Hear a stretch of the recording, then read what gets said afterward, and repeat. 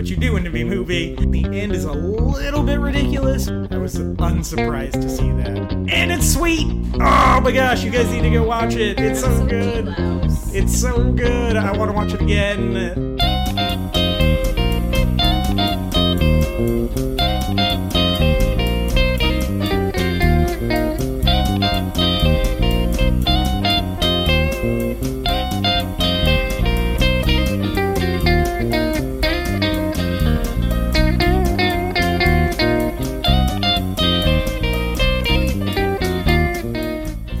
Hello, weary internet travelers, and welcome once again to the Before and After Show. As always, I'm your co-host, MJ Smith, and your other co-host, Ryan Buell, will join me later in the episode to talk about our final thoughts on The Mummy. That will be a very brief section because there's not a lot going on in that movie. But in the meantime, I'm joined by Nick Crown. Hey, everybody. Nick is joining us because we're going to talk about Cars 3, and the last time we covered a Pixar movie on this very podcast, Nick participated and my wife was mad. But not because Nick participated, but because I made the call to discuss every Pixar movie in existence up to that point. Wasn't that like a 3-hour long podcast? It was 2. It was close to 2. It felt like 3 hours. I think we recorded for 3. And then we left for a honeymoon, and my wife was trying to get some sleep before we left for honeymoon. Was that after you got married? Yeah. Oh, man. No wonder she was mad. It was right after we got married. I made sure the sheen wore off real fast. Oh, wow. Yeah, it was, we recorded until about 10:30 at night, and we had to leave for our honeymoon at midnight to LA. Wait, is that real? Yeah. For some reason, I didn't know that. Yeah. That's because I didn't tell you guys when that happened. Oh, man. Yeah, we probably would have cut it short. Yeah. She asked me to, too. I, straight up just disregarded. Oh. That was one of those early in the marriage lessons that I had to learn of. It's good. Mm-hmm. Yeah. Yeah. But then we went to our wedding in Nashville, and it was fine. No, we went to our honeymoon in Nashville, and it was fine. Hot chicken. Yeah, hot chicken, which Nick will sample soon. Can't wait. But before we do all that, Nick, have you been watching anything, reading anything, listening to anything that has caught your fancy recently? Well, for us... I guess as far as TV goes, me and my wife have been watching, going in between Portlandia and Scrubs. Okay. So whenever we want to just watch something and maybe be weirded out, we'll watch Portlandia. And sometimes when we want to watch something and laugh and maybe cry every once in a while, we'll watch Scrubs. We've been doing that a lot.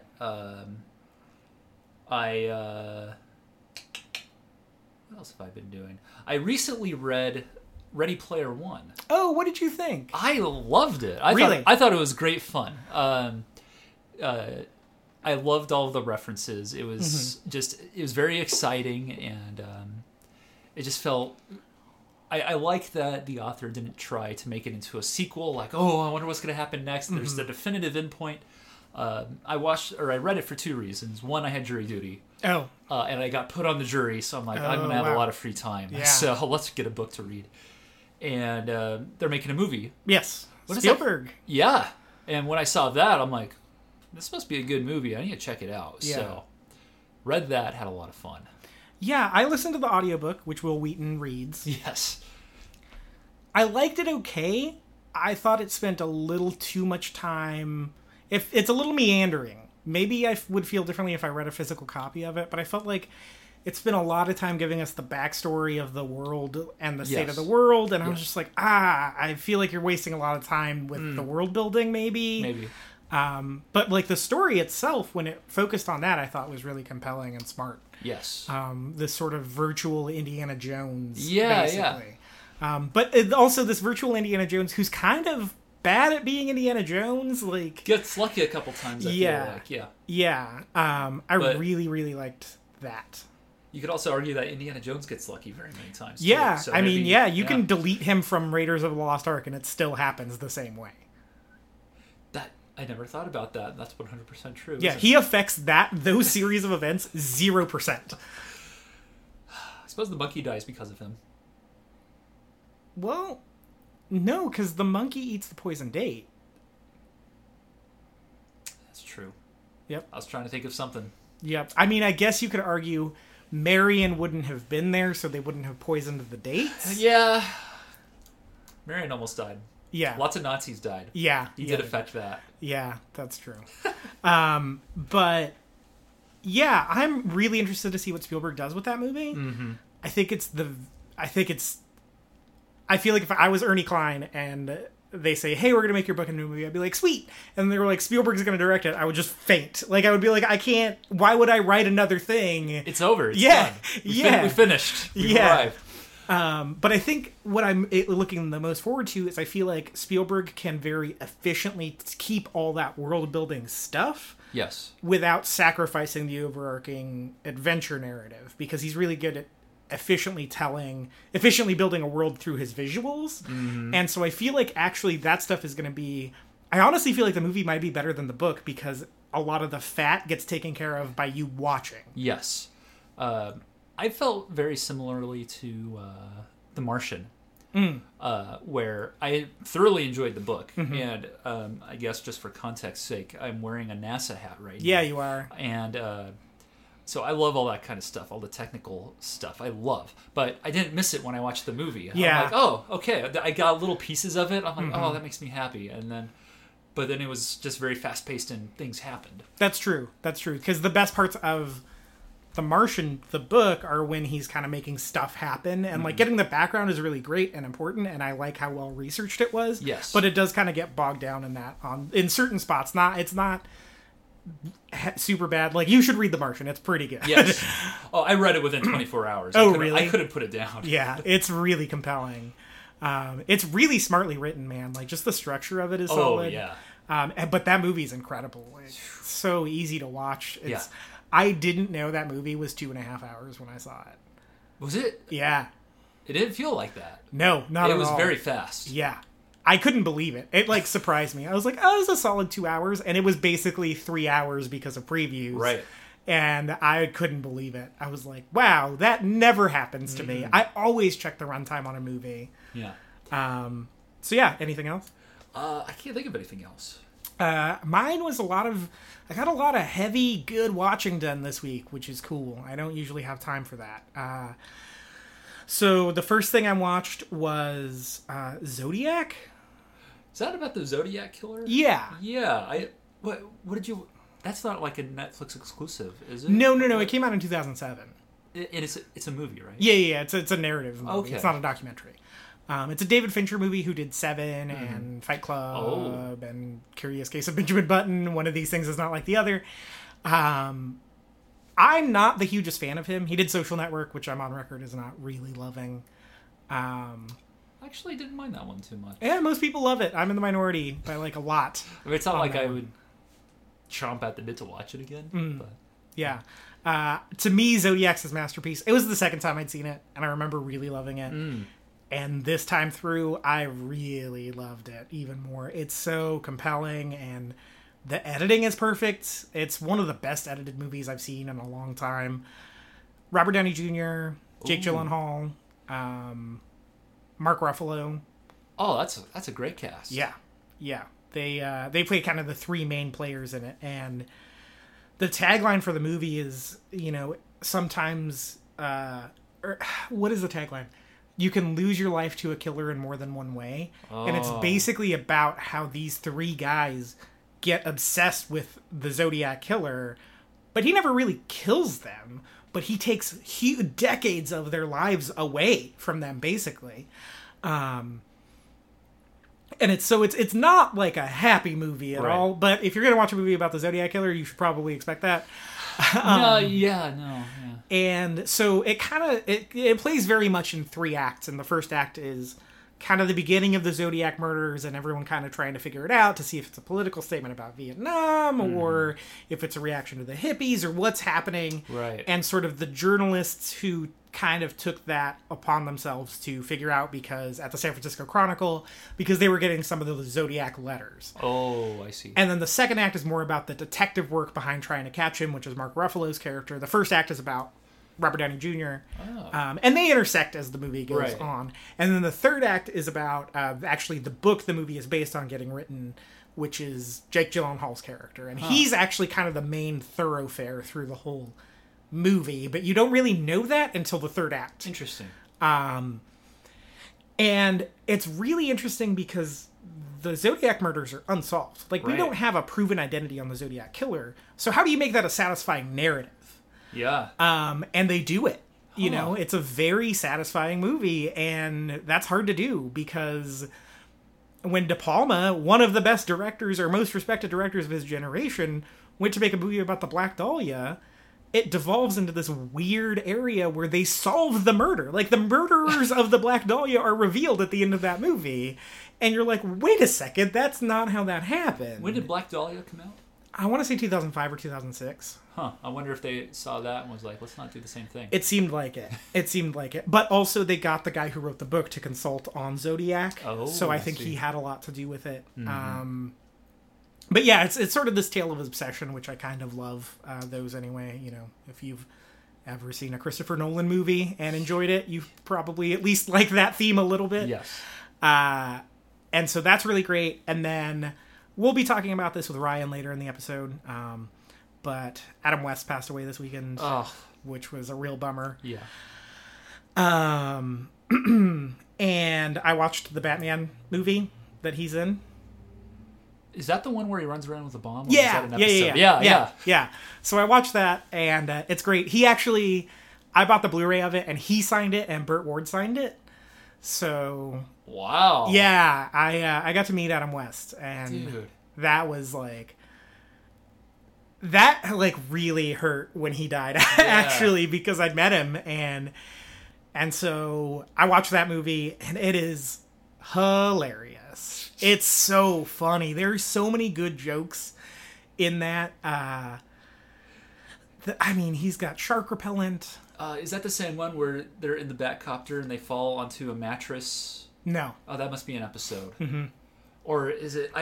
It's been such a long time since I've seen them. Is this the one where they use a dehydrator to turn... Yes. Yeah, that's the one. Yeah. Yeah, one of my favorite gags of that is when they hydrate everybody...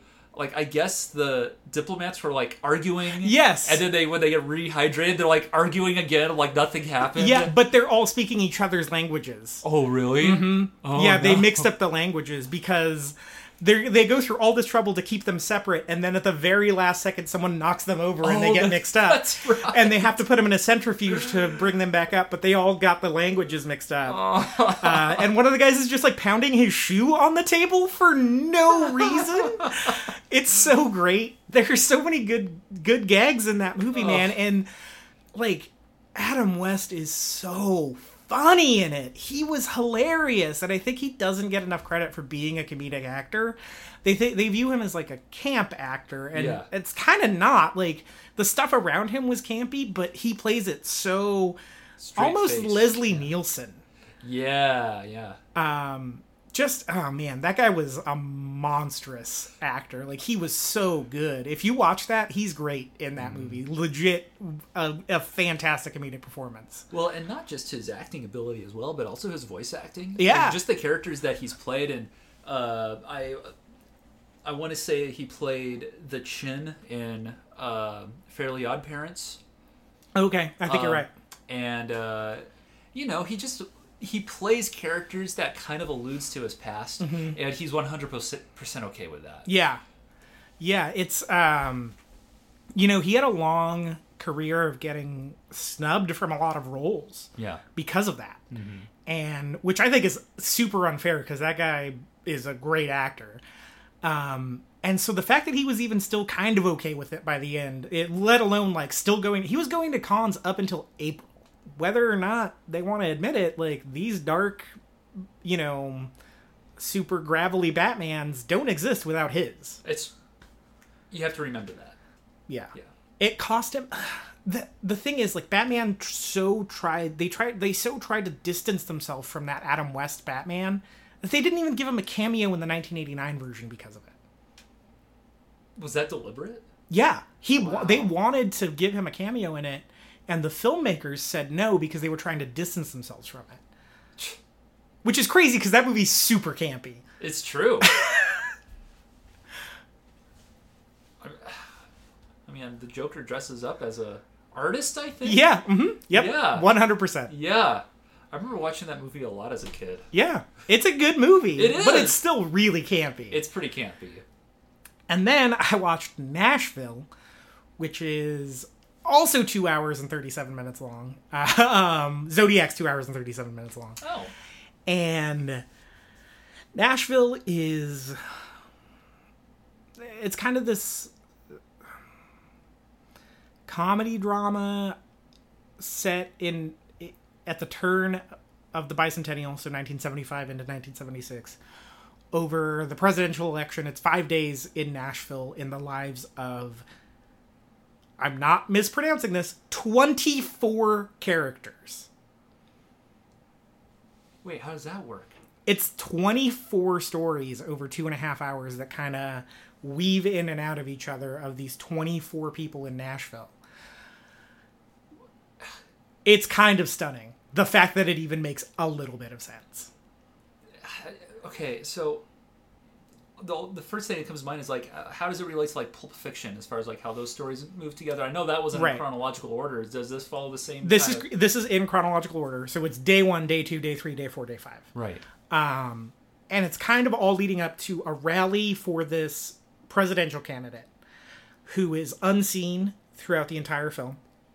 You just kind of hear he has a van that drives around and blasts a pre-recorded speech. And that kind of is the thread that weaves the whole movie together, is you'll hear it in one scene and then another scene will start and you'll hear it in the background of that scene. Oh, interesting. Yeah, so he's kind of the main character, if you will. The van? The van, yeah. But his presence is kind of felt over the whole thing. Right. But also, Jeff Goldblum plays this biker guy, this like easy rider, hippy dippy looking biker guy who also kind of weaves his way into the beginning and end of every scene. It's really weird. He doesn't have a single line of dialogue in the whole movie. People will look to him for reactions and all he does is smile and do a magic trick over the course of the whole movie. It's a movie that I don't know if I liked, but only because I'm still reckoning with it. Like, it's a movie that needs to be reckoned with. Yes. Like, it's something that you need to wrestle to the ground to understand. It's really challenging in that way. It goes against a lot of, like, what we have come to understand about narrative cinema. Right. I mean, are there acts in this movie? No, not really. Kind of, yes. I mean, it's kind of 5 acts, right? Because it's day 1, day 2, day 3, day 4, day 5. Okay. So kind of, and it's all headed to a point. So there's an overarching narrative of, that's all headed, like, all these stories are going to converge at the rally for this presidential candidate. Right. All these people are either trying to be on the bill or get taken off the bill because they don't want to be associated with politics. I see. So you have like even the side characters are, they have their own arcs. It's just a movie of arcs. And they're all complete, like you can't knock the movie for not having incomplete or open threads. With 24 characters? With 24 characters. There's not a single main character. You can't point to any one character and be like, that's the person that this movie is about. It's about all of them. That's so strange. It's very strange. And it does suffer a little bit in that certain characters, something will happen to them and you'll feel the emotion of being sad for them, but you don't really get the full impact of it because you didn't get enough time to care about them. You just met them. Yeah, basically. I mean, 37 minutes into the movie, you're finally introduced to every character. Oh, wow. And it's another 2 hours after that. Oh. But an hour of that is musical numbers because it's in Nashville, right? So it's Music City. And an hour of this 2.5 hour movie is music. Like, okay, when you say musical numbers, are the characters singing? Yeah. Or? So every character who's a singer in the movie was required to write, record, and perform their own song for the movie. In character? Or in character. Wow. Yeah. That sounds so cool. It's a really interesting movie. Huh. Yeah. It's unlike anything you've ever seen. I guarantee it. Yeah, so we're going to move on and talk about a news story. I'm sure that Nashville Talk's going to get edited down. The Black Panther trailer. Oh, yes. So Black Panther is a Marvel film that's coming out in February of 2018. And they released the first trailer for it during Game 4 of the NBA Finals. Stars Chadwick Boseman as Black Panther, who we were introduced to at the end of Civil War, or in Civil War. Yes. At the end of Civil War, he had taken the Winter Soldier back into cryostasis, basically, in his home country of Wakanda, which he is the king of. Yes. And in a giant panther mountain. Yes, exactly. And that's where we last left the character. But that character has kind of, come out to the world. Wakanda's been very secretive. Yes. Up to this point. And now it's about to be kind of at the forefront of this political intrigue because they're housing the Winter Soldier. Right. And so that's where Black Panther kind of, I would guess, starts off. Yeah. The film is directed by Ryan Coogler, who made Fruitvale Station, which is a very interesting little indie movie about... Oh, I forget his name. But it's about a guy who was murdered by the police on New Year's Eve of 2000-something. I don't remember the year. But he was in Oakland, and he literally was executed by the police. There's cell phone video of it. He was... we talk about being stopped for walking while black. That's literally what happened with the Oakland PD, and you can find the video of it. I don't recommend finding the video of it. I don't know if I'm gonna go look that up. But you can find the video of it, and he's cooperating, and then a cop just shoots him. And so he made a movie about the last day of that guy's life. It's a bummer, but it's very good. It stars Michael B. Jordan, and his follow up to that movie is Creed, which is one of my favorite movies of all time. It's probably in my top 10 favorite movies of all time. I actually really wanted to see that. You haven't seen it? No. It's on Hulu. Oh. And Amazon Prime. We recently got Hulu to watch Scrubs. Oh, so there you go. There you go. Scrubs is on Netflix now. It used to be. Now it's on Hulu. Oh, there you go. It's excellent. It is an excellent movie. I saw it 3 times in theaters, and I don't go to the theater to see anything twice anymore. Let alone 3 times. Yeah. So when they announced Ryan Coogler is going to be directing Black Panther, I lost my mind. I was like, yes, this is going to be amazing. Well, I mean, the trailer was amazing. So we got the trailer, and Nick Crown, what did you think about the trailer? I'll tell you what, man. So when I watch Civil War and I see Black Panther running around, I'm like, okay, this guy's like fighting he's fighting Captain America. In my mind, like, oh, he's an annoyance. You know, like Captain America, Steve Rogers, he's the hero. And now Black Panther's running around, he's ruining everything. You know, what's up with this guy? Towards the end of the movie, I'm like, hey, I like him a lot. You know, he kind of sees, between the lines, he sees what's going on. And so I like his wisdom. And now seeing the trailer, just focusing on him, and he's like getting shot at, and he's just walking forward. And I'm really interested to see the lore of his country. I actually looked on Wikipedia to kind of see what the comics had done with the country, and I'm just excited about it. I know the man who was being interrogated talked about El Dorado. Yeah. And I'm wondering if they're going to do anything like actual El Dorado, because that'd be really cool, even though that wasn't in the comics at all from my limited Wikipedia reading. I think you're right. Yeah. But I'm interested to see where they take it, and I really hope they do a lot of lore building for how do you say it? Wakanda? Wakanda, yeah. For Wakanda, because it's a pretty cool little country. It's so cool. It's, for those not in the know, it's the world's largest store of vibranium. His suit is made out of it. That's how much vibranium they have. And to put that into context, Captain America's shield is all America has. Yes. That's it. Yes, that is the amount of vibranium they have, is Captain America's shield. And also, Black Panther is a title that gets handed down to the king of Wakanda. Each king must take up the mantle of the Black Panther. Yes. So, with all that in play, watching the trailer, I was super excited. So, what I love about this trailer is I feel like it looks like Ryan Coogler made a Marvel movie, and not like Marvel made Ryan Coogler make a movie. Because I feel like that's been their aesthetic recently, and I don't like that. I didn't like Doctor Strange that much because I felt like they reined in Scott Derrickson, who's, a veteran horror director. And I didn't want Doctor Strange to be a horror movie. No. But I wanted him to get, people talking about how crazy the visuals were in it, and I was like, I wanted him to be a little crazier, actually. Go ahead. Yeah, they. I mean, I guess the part where the hands are growing on the hands. Oh man, that's my favorite part of the whole movie. That was kind of weird. Yeah. Yeah, but and he like goes through his own eye. Yes. But like that whole like psychedelic freak out moment is maybe 1.5 minutes of, you know, a 2-hour movie. And I wanted way more of that stuff. That was the stuff that I was really interested in.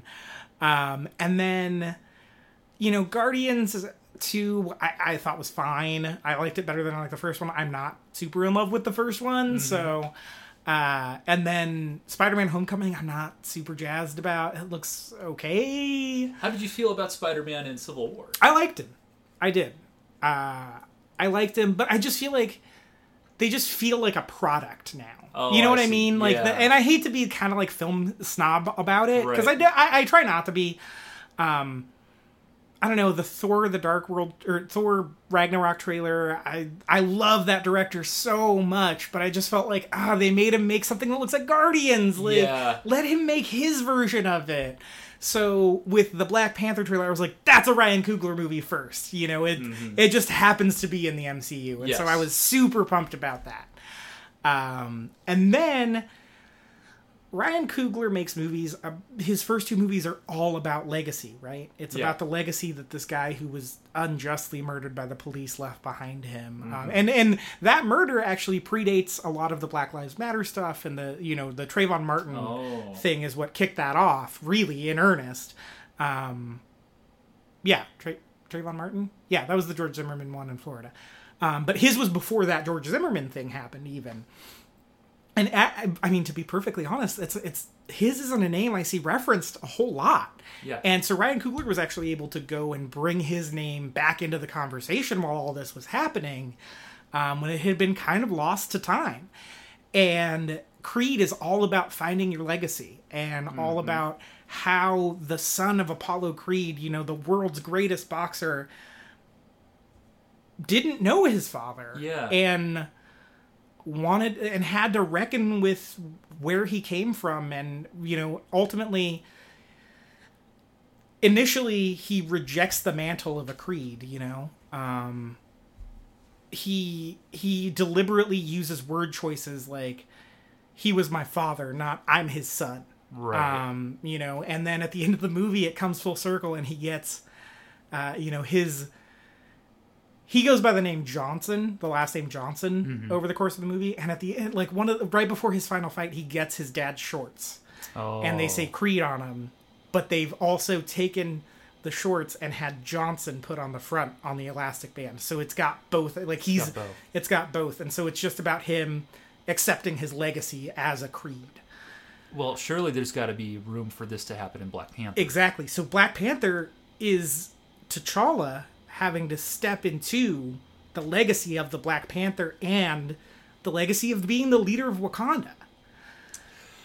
I wonder what the balance is going to be between like the political stuff, because I really enjoyed that in Captain America 2. Oh, yeah. Yeah. I loved that stuff, where he's not just a hero, let's go in and punch Hitler on the chin. Right. But it's like, hey, we need to make sure we're doing the right thing here. And I like that in Civil War, too. There's got to be room for that in this movie. Oh, yeah. I would hope at least 40% would be this. Oh, I'm sure. But then, on top of it, the action looks really cool. It does! I feel like they nailed the fighting style of fighting like a cat. Yes. You know, I mean, it kind of looks like Catwoman, which, you know, not the movie Catwoman, but it looks like how Catwoman would fight, which is how a panther would fight, too. Right. They're felines. Yeah. You know, just like flips and like kicking guns out of hands. Flips and open-handed strikes to scrap. Some of the CGI and compositing looks a little janky, but we're almost a year away from this movie. It's gonna get better. Yeah. It has to. Dude with an emerald green lip plate and in a matching suit is great. Can't wait. Oh my gosh, I loved that guy. Like, I screen capped that and put on Facebook, you know, this guy should be in every Marvel movie. That guy looks great. Michael B. Jordan looks awesome in it with his dreads. He's going to be the villain of the piece, I think. Oh. Michonne from The Walking Dead is in it. Lupita Nyong'o from 12 Years a Slave. Was I wrong in thinking that was Martin Freeman? Martin Freeman's in it. Yeah. Yep. There was a Gollum Bilbo reunion at the beginning of the trailer. Man, it looks so great. And then like the music in the trailer serves it really well. Yes. The way the logo gets revealed to the beat of the music was so great. It was so cool. It was so cool. I'm looking at a hero who wasn't, I don't know, the only reason he's a hero is because he's the right blood type, I guess. He's the part of the bloodline. And I think there's a lot of opportunity to explore some ideas about honor, about duty. And you kind of, maybe you get a little bit of that in Captain America, where he's like, I'm just a guy. I'm not doing this because I want to be a hero. I want to do the right thing. Right. But with Black Panther, it'll be like, I wonder if he's going to struggle with it, or if he's just going to be like, no, this is what we do. Yeah, that's the thing is like, Captain America could technically stop being Captain America if he wanted to. Yeah. T'Challa doesn't have a choice. Yeah. He has to do this. Yes. And it looks like, it kind of looks like he accepts that mantle with open arms. Literally, you see him walking with open arms towards, his village or, wherever he lives or whatever. But there's also got to be this initial struggle of maybe not, should I take up this mantle, but am I good enough? Am I worthy of this? Right. What was the line in the movie? You don't want to kill people, and how does it go? It's hard for a good man to be a king, where he says you're a good man, but it's hard for a good man to be a good king. That's what it is. Yeah. Yeah. Man, I'm so excited for Black Panther. It's hands down my most anticipated Marvel movie of all time. And they let Ryan Coogler come in and bring his own crew. It's his DP that he usually works with. It's his costume designer. It's his set designer. Wow. Yeah. It's not they didn't choose it. Marvel didn't choose it for him. He came in and said, these are the people I want to work with. Wow. These are the people that worked on my last two movies. So that's why I think it feels like a Ryan Coogler movie.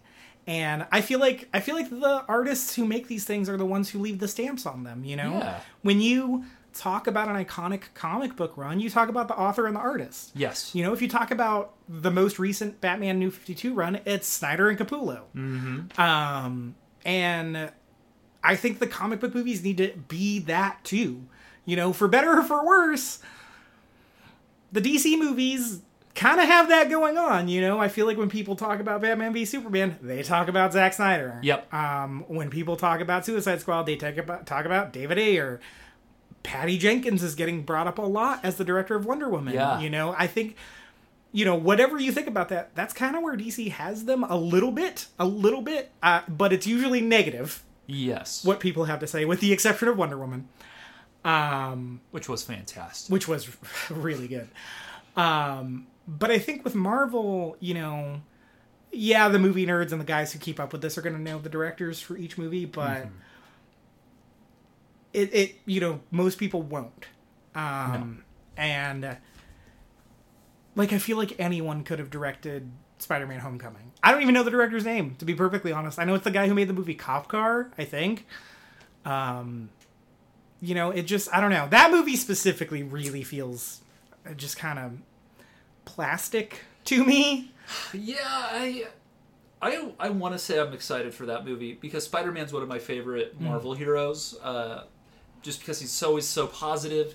I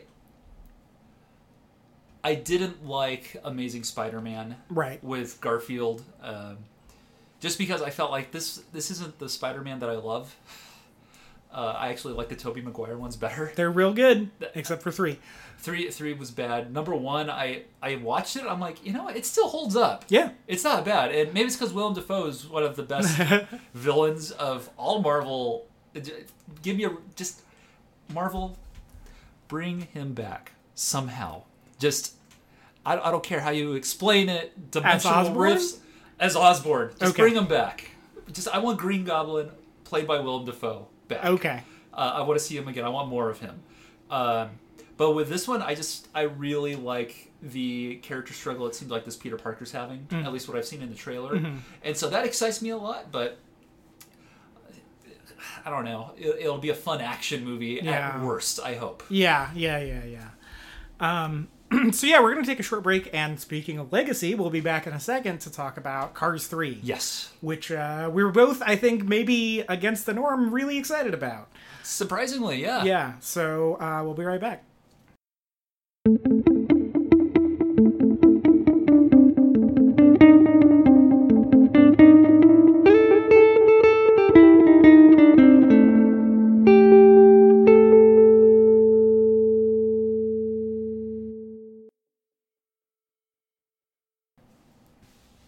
And we're back.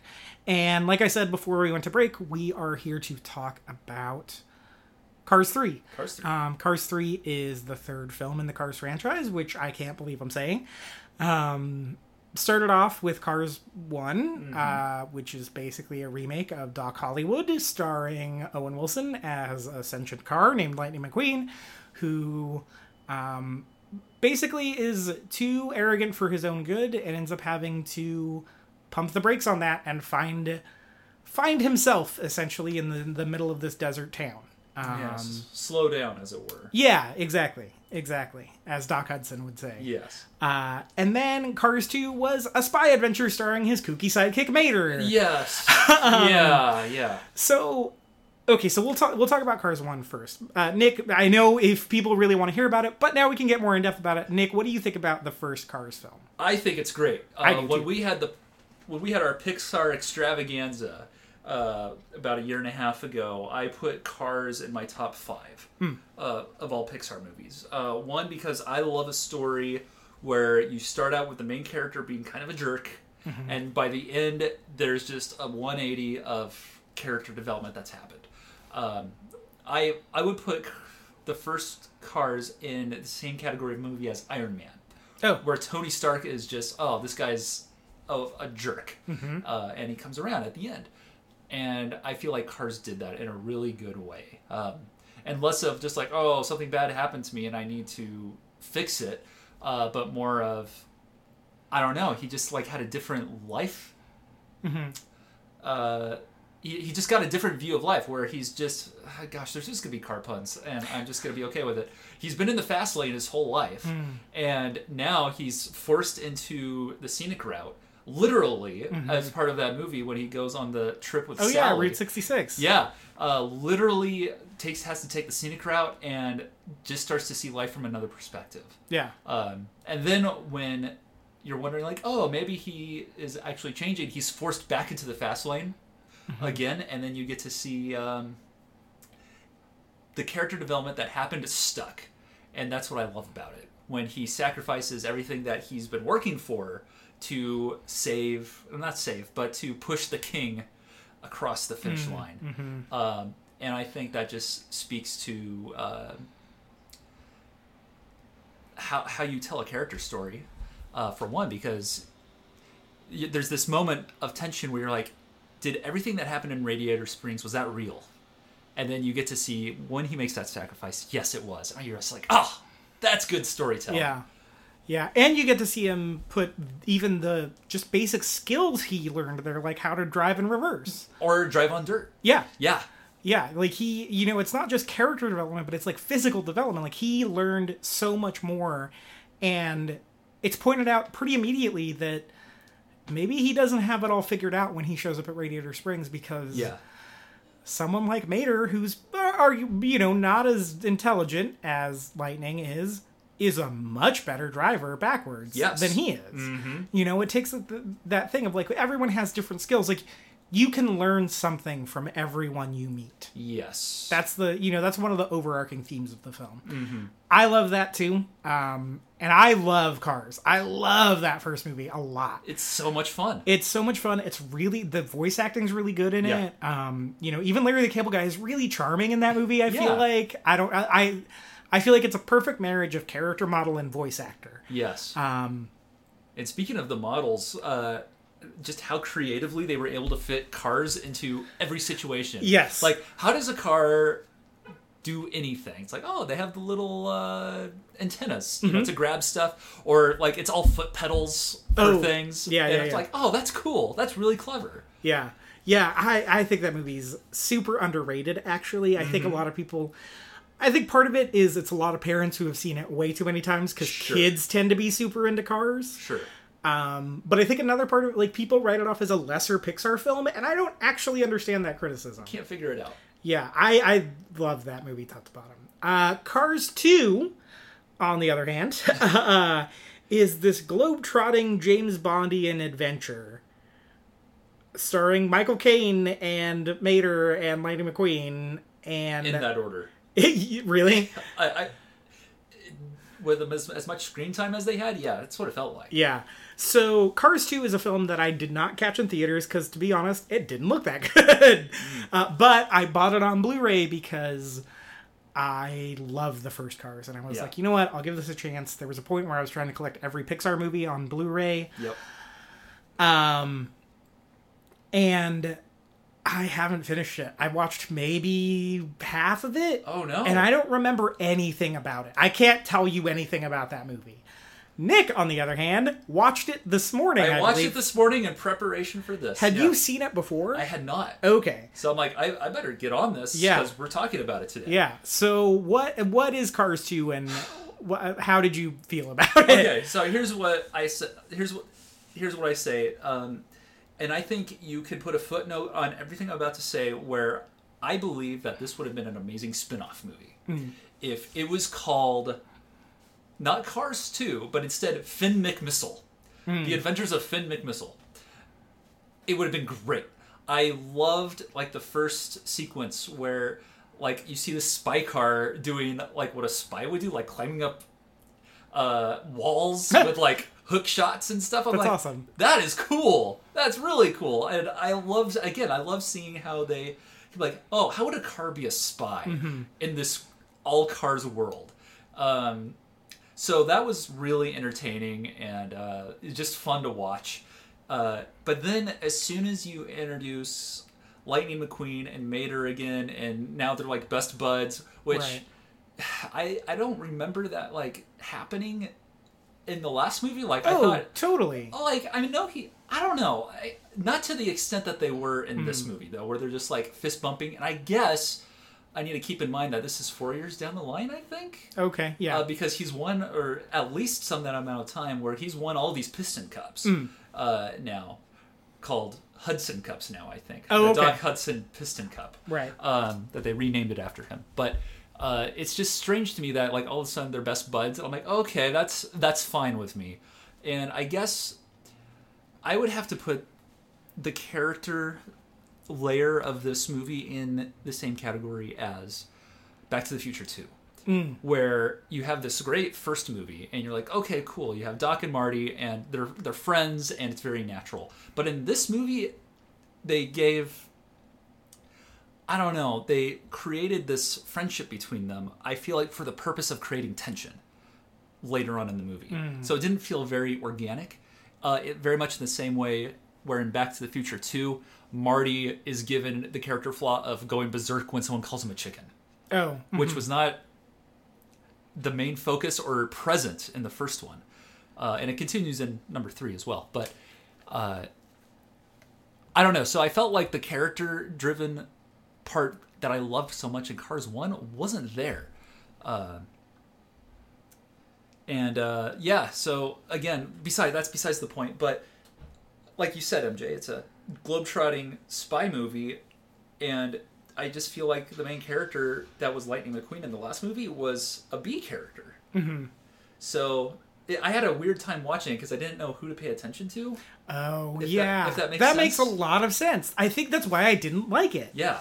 Yeah, it's that, and also I felt like the movie had a really weird tone. Like, I didn't know what kind of tone it wanted to have. Yeah, because the first scene shows this, other British car spy, like, hey, you gotta come to these coordinates because, there's something big here.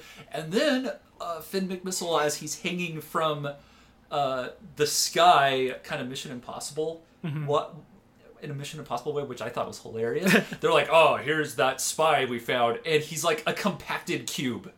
Oh. Like, you take a car and you smash it in a junkyard and into a cube. That was this car. I'm just like, that's a dead person. Yeah. I was kind of shocked. Yeah.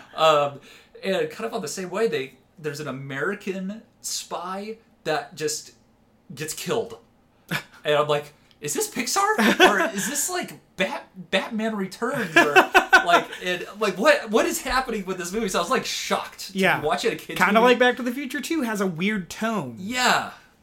Yeah, so it was weird. It was like kids friendly, but then again, these cars are being killed. Yeah. I'm like, that's murder. That person was murdered. Yeah. And there's their body. That's so funny. So Cars 3 is coming out, which one blows my mind that Cars 2 even made enough money to warrant Cars 3. Cars 3 is coming out. Looks like we're back to the races. Yes, pun intended, I guess. And it looks like we're focused on Lightning McQueen. Yes, thank you. So why are we excited about it? Why are you excited about Cars 3? I'm excited about Cars 3 because I feel like it's getting back to that... I don't know, like Cars 1 felt like a sports movie in a certain way where, you see a team where it's like, oh man, I hope they can win the big race, And I feel like we're getting back to that in this movie. Yes. Where it seems, oh gosh, what's the really cool fast car's name that was in the trailer? It's like Jackson Storm. Jackson Storm, yeah. I could see there being some awesome tension here. Where you have Lightning McQueen, who kind of has a stormy-sounding name. Lightning, and then you have Storm Jackson. And, that's going to be, they're going to be compared. Because essentially, Storm Jackson seems to be the Lightning McQueen to the King in Cars 1. Mm-hmm. So that's going to be like an interesting... I don't know, I feel like there's going to be some interesting character interaction between those two. And, again, we're getting back to... Lightning having to train for something. Yeah. And that you saw that a lot in Cars 1, which is fun. We like watching movies like that to see a character train and then succeed. Because let's be honest, he succeeded in Cars 1 even though he didn't win the Piston Cup. Yes. And that was the whole point. Yeah. And I'm hoping we see something like that again. I agree. I think also... This movie does what we were just talking about in Black Panther. It's a movie about legacy, it looks like. Yes. It's a movie about aging. It's a movie where Lightning McQueen realizes he doesn't have a lot of these left in him. Yeah. It's a movie about an aging athlete, which Creed is kind of the subplot is about that. It's about Rocky aging. Yeah. And, Doc's gone. Yes. Because Paul Newman has passed away since then. But, in Creed, you see Rocky has lost his wife, his brother-in-law, his mentor in Mickey, and his replacement mentor in Apollo Creed, and now he's in the role of all four of those people for Adonis Creed. Yeah. He has to be the entire support structure. Well, I guess Adrian is taken care of by Tessa Thompson's character, but so you see that. Legacy movies about legacy are my bread and butter right now. I don't know what it's about. I don't know if it's because I think maybe since I got married that has happened. Maybe. Like, we're gonna have a family someday. I'm not announcing anything on the podcast. It's just part of the plan right now. Sure. We're gonna have a family someday, and like, what do I want to impart my kids to? How do I want them to even for me especially down to. How do I get them to intake their media? I don't want them to have an aversion to black and white or silent. I want them to appreciate certain things. And so I think that has a lot to do with it. But I think like you said, it's a sports movie, and I'm not a sports guy, but I love sports movies. I love sports movies. I love baseball movies. Yes.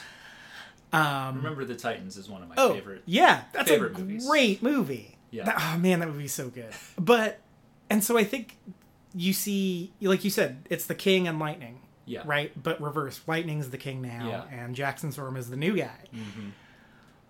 But Lightning still has to train. Lightning still wants to win. But it's also good. It's a movie where he has to be reminded of the lessons that he's once learned. Maybe. And also hopefully impart those lessons onto someone else by the end of it, and leave that legacy. What legacy does he want to leave when he leaves the Piston Cup circuit? That's great.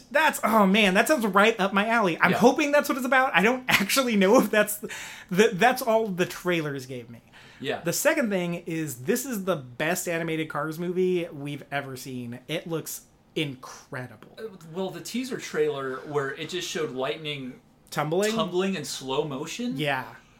First I'm like, what movie is this? Yeah. And then you see kind of lightning's face, like, this is Cars? Are you kidding me? Yeah. And I'm hoping with The Good Dinosaur came out last year? Year and a half ago.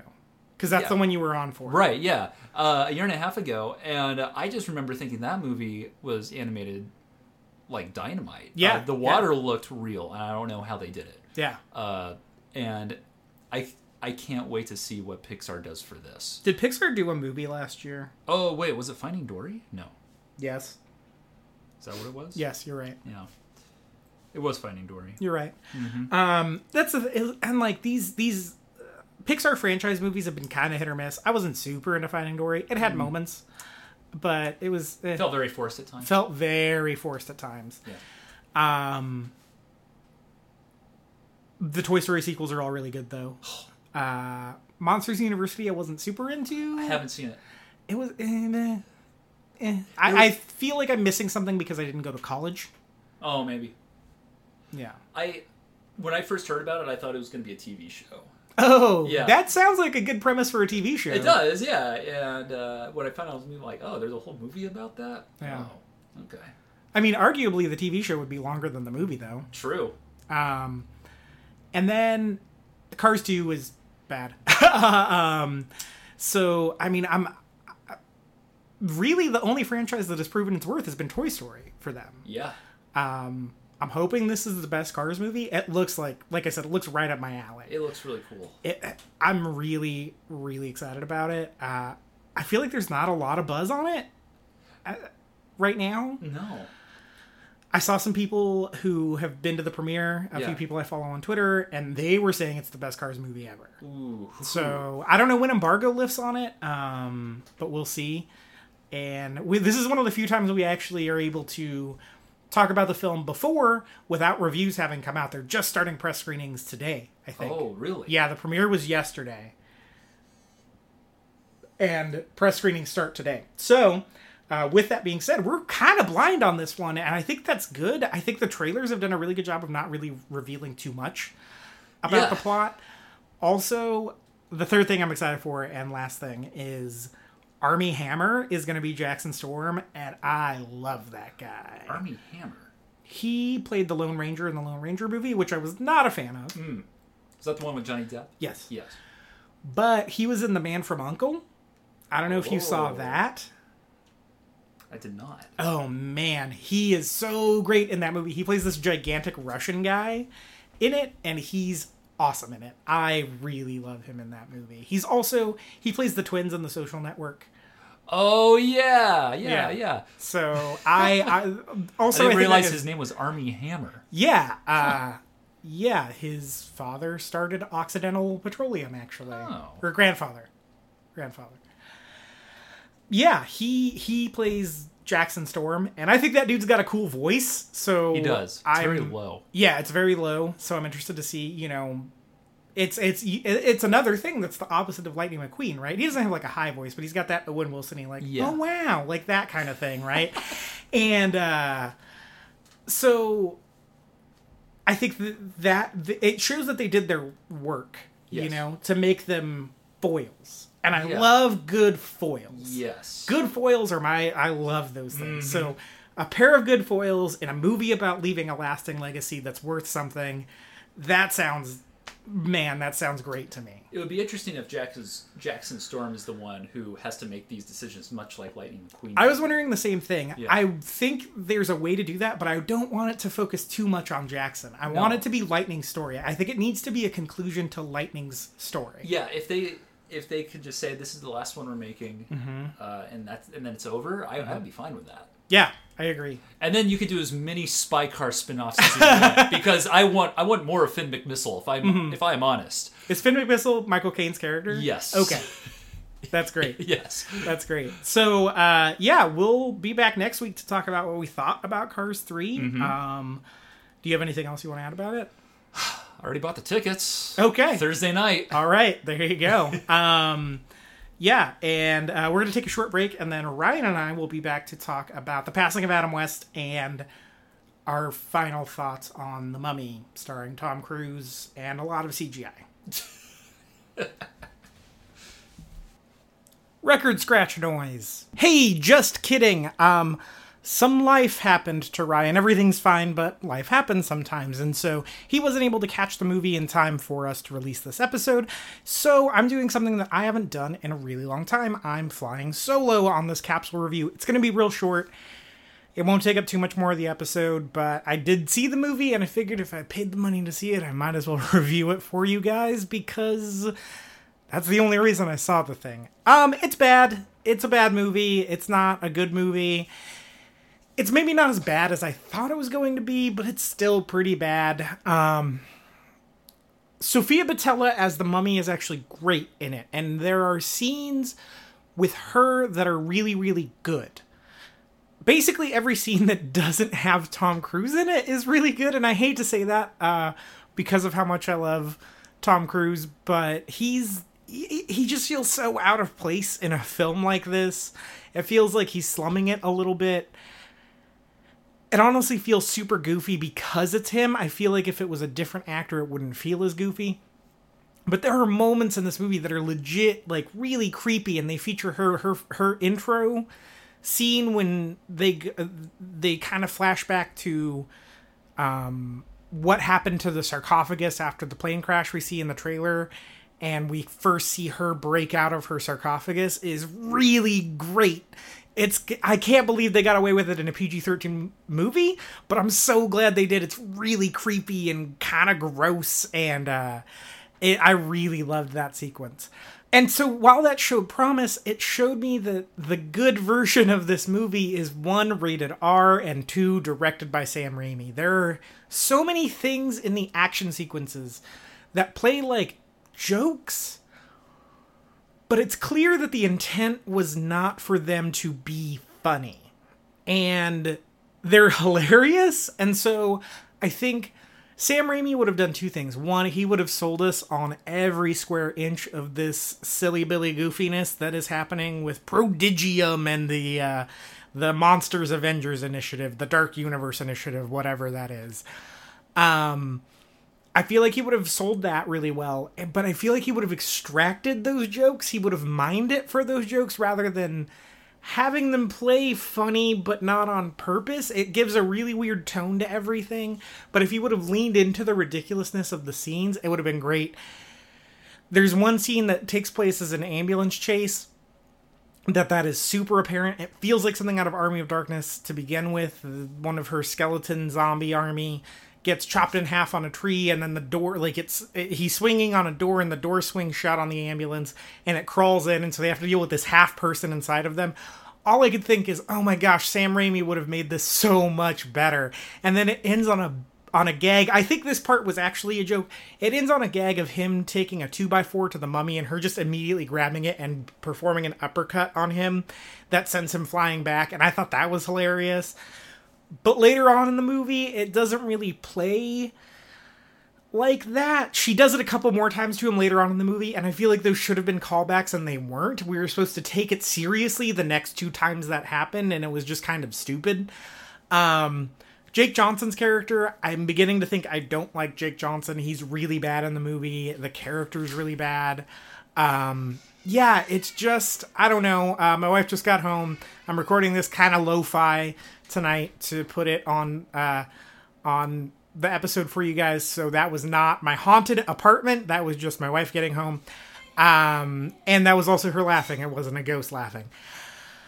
But yeah, The Mummy's bad. It's, as far as where this Dark Universe thing is going, if they can get Sam Raimi to do one of them, I think I'd be into it. But I don't know. Russell Crowe was... he was there. His Jekyll and Hyde was really weird. Hyde, they were like, Hyde's a monster, and they were like, I don't know, what if he has a Cockney accent and has some glowy eyes and is a little bit fatter than Russell Crowe is? And that was about it for him. There's also a really stupid moment where like his fingerprints change. He like puts his hand on a hand scanner and his fingerprints change. It's real weird. I just don't think this Dark Universe thing has legs.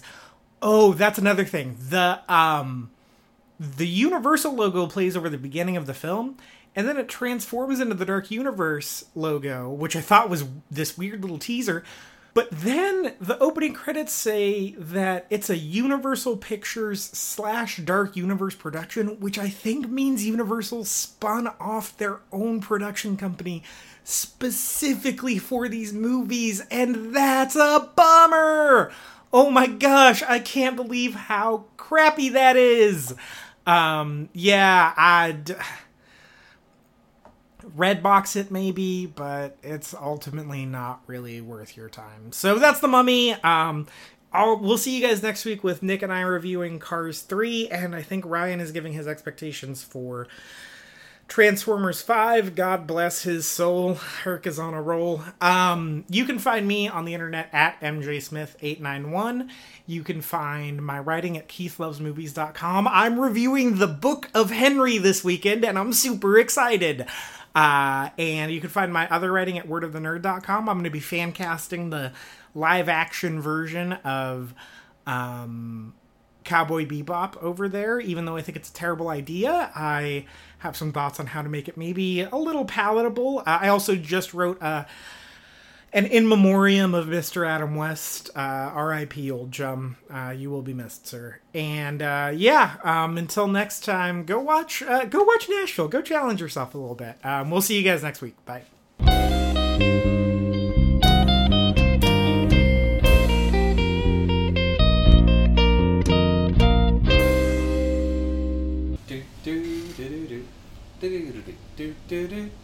Reconnaissance. Reconnaissance.